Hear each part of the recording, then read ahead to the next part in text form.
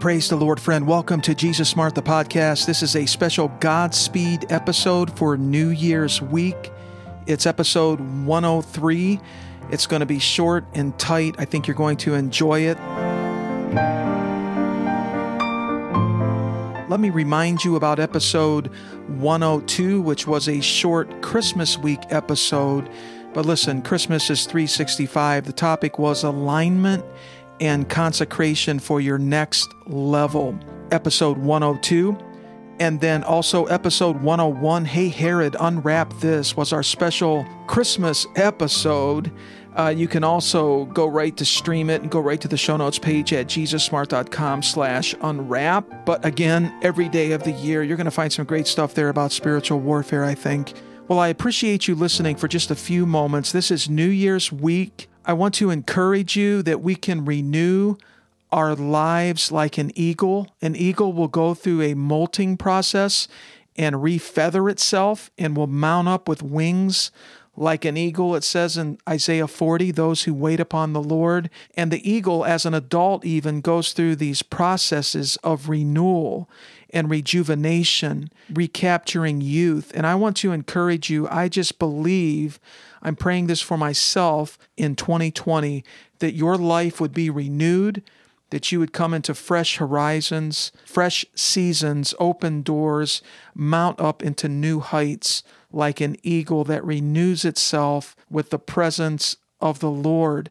I'm also very excited personally, and I think what's going to be happening is that I will share with you from time to time on a podcast episode my journey in this regard, the table of the Lord, meaning taking personal communion, not just once a month at church or even once a week, but Jesus said, as often as you remember my body and my blood, you proclaim the Lord's death until he comes. We proclaim the benefits of our salvation, the benefits of the Lord's atoning work on the cross, his body given for us, his blood. And I'm sensing, and there's some messaging that's been coming out in the body of Christ about communion, that there are depths and dimensions of Jesus. It's really Jesus. It's really about intimacy with Jesus. It's not a ritual or just a ceremony or some rote thing that we go through. And personally, my friend, what I'm sensing, I told my wife about it yesterday. I was having a time of communion and praying yesterday, frankly. For me, it's going to be a concerted season of the table of the Lord, perhaps twice a day, like the morning and evening sacrifice in the Old Testament. And I went out and I got some fresh grape juice and I got some special bread that I'm using. But we'll talk about this. I think that maybe from time to time I'll do an episode on the table of the Lord, my journey, and as I'm learning more about it, a podcast series. But let me leave you with Psalm 25, verses 12 to 15 for New Year's week. Who is the man that fears the Lord?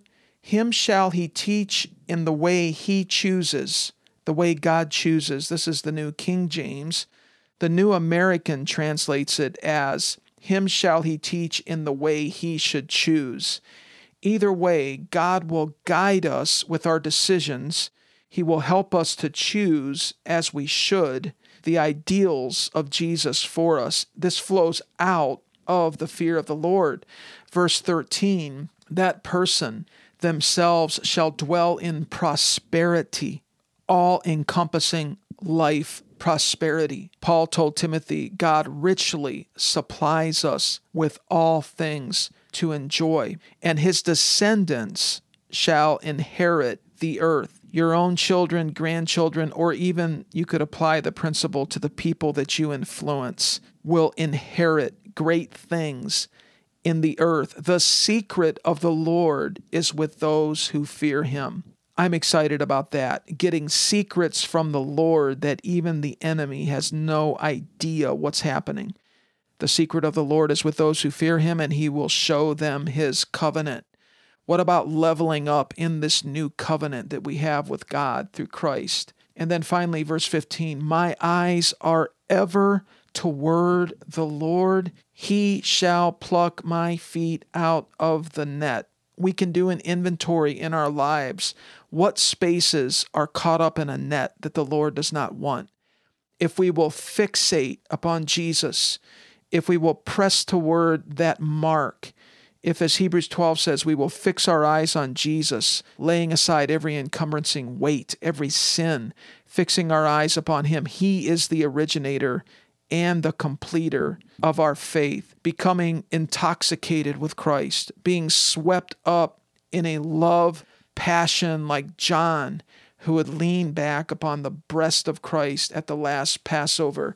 He had a special, in-depth, intimate relationship with Jesus, which revolutionized his life. January should be a month of recalibration, resetting, a concentrated time of prayer, even fasting, giving ourselves to the Lord at the head of a new year. We can target these seasons and concentrate and focus on bringing some new resolve. I appreciate you, friend. To learn more about the podcast, go to JesusSmart.com. Thanks for listening, and we'll catch you in the next episode next week.